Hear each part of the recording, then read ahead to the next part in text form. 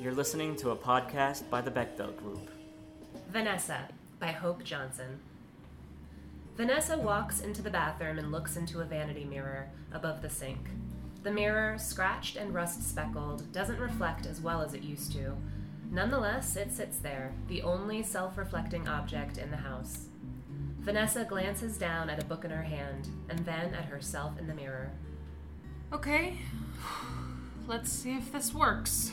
She shuts her eyes tightly, raises both shoulders, and resists. I love you. Well, at least open your eyes while you do it. Who in the hell shuts their eyes while practicing anything? All right. Stop punishing yourself for Pete's sake. Who doesn't shut their eyes when saying those words? Who? Nobody sane. All right. Do you know how insane it is to read a book and bam, it hits you like a rock in the head? Oh, I need to say I love you to myself in a mirror.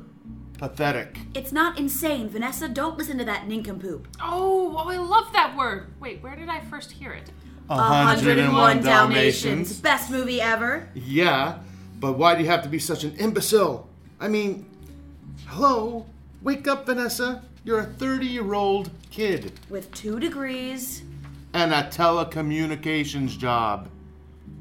Hello, may I serve you today? How may I serve you today?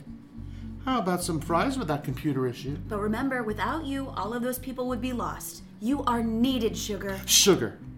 Okay, snack time. Those pink cookies are on the counter, remember? Vanessa places her hands on her face and shakes her head back and forth a little, attempting to get rid of the voices in her head.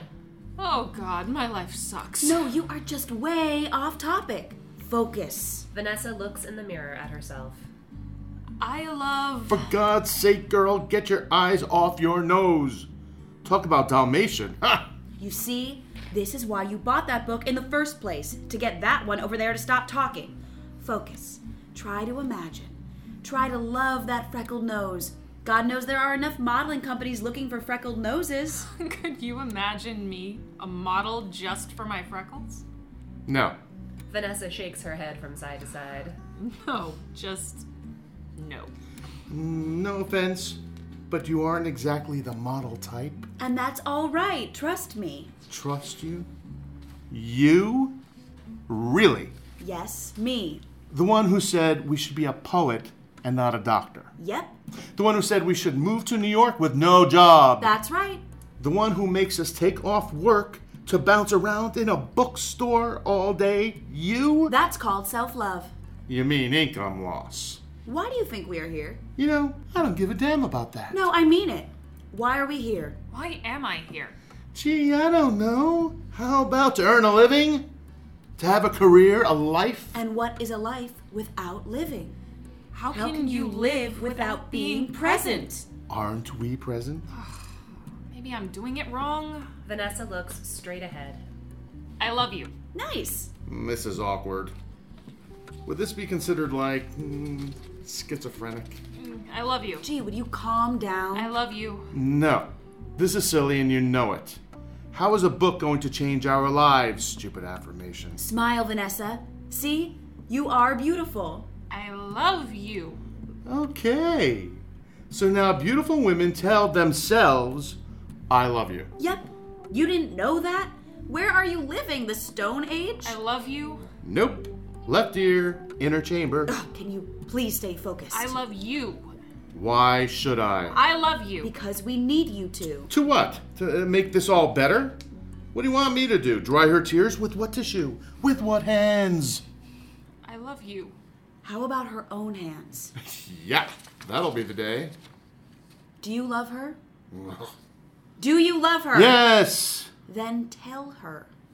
Vanessa looks straight ahead, serious, unwavering, strong. I love you. I love you. I love you.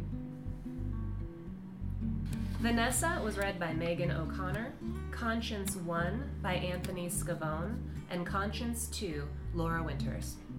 The Bechdel Group is a New York City theater company that focuses on new work and development and is devoted to challenging the way women are portrayed on stage and in film. Twice a year, we have a 24-hour writing challenge where 10 playwrights have 24 hours to write a 10-minute play.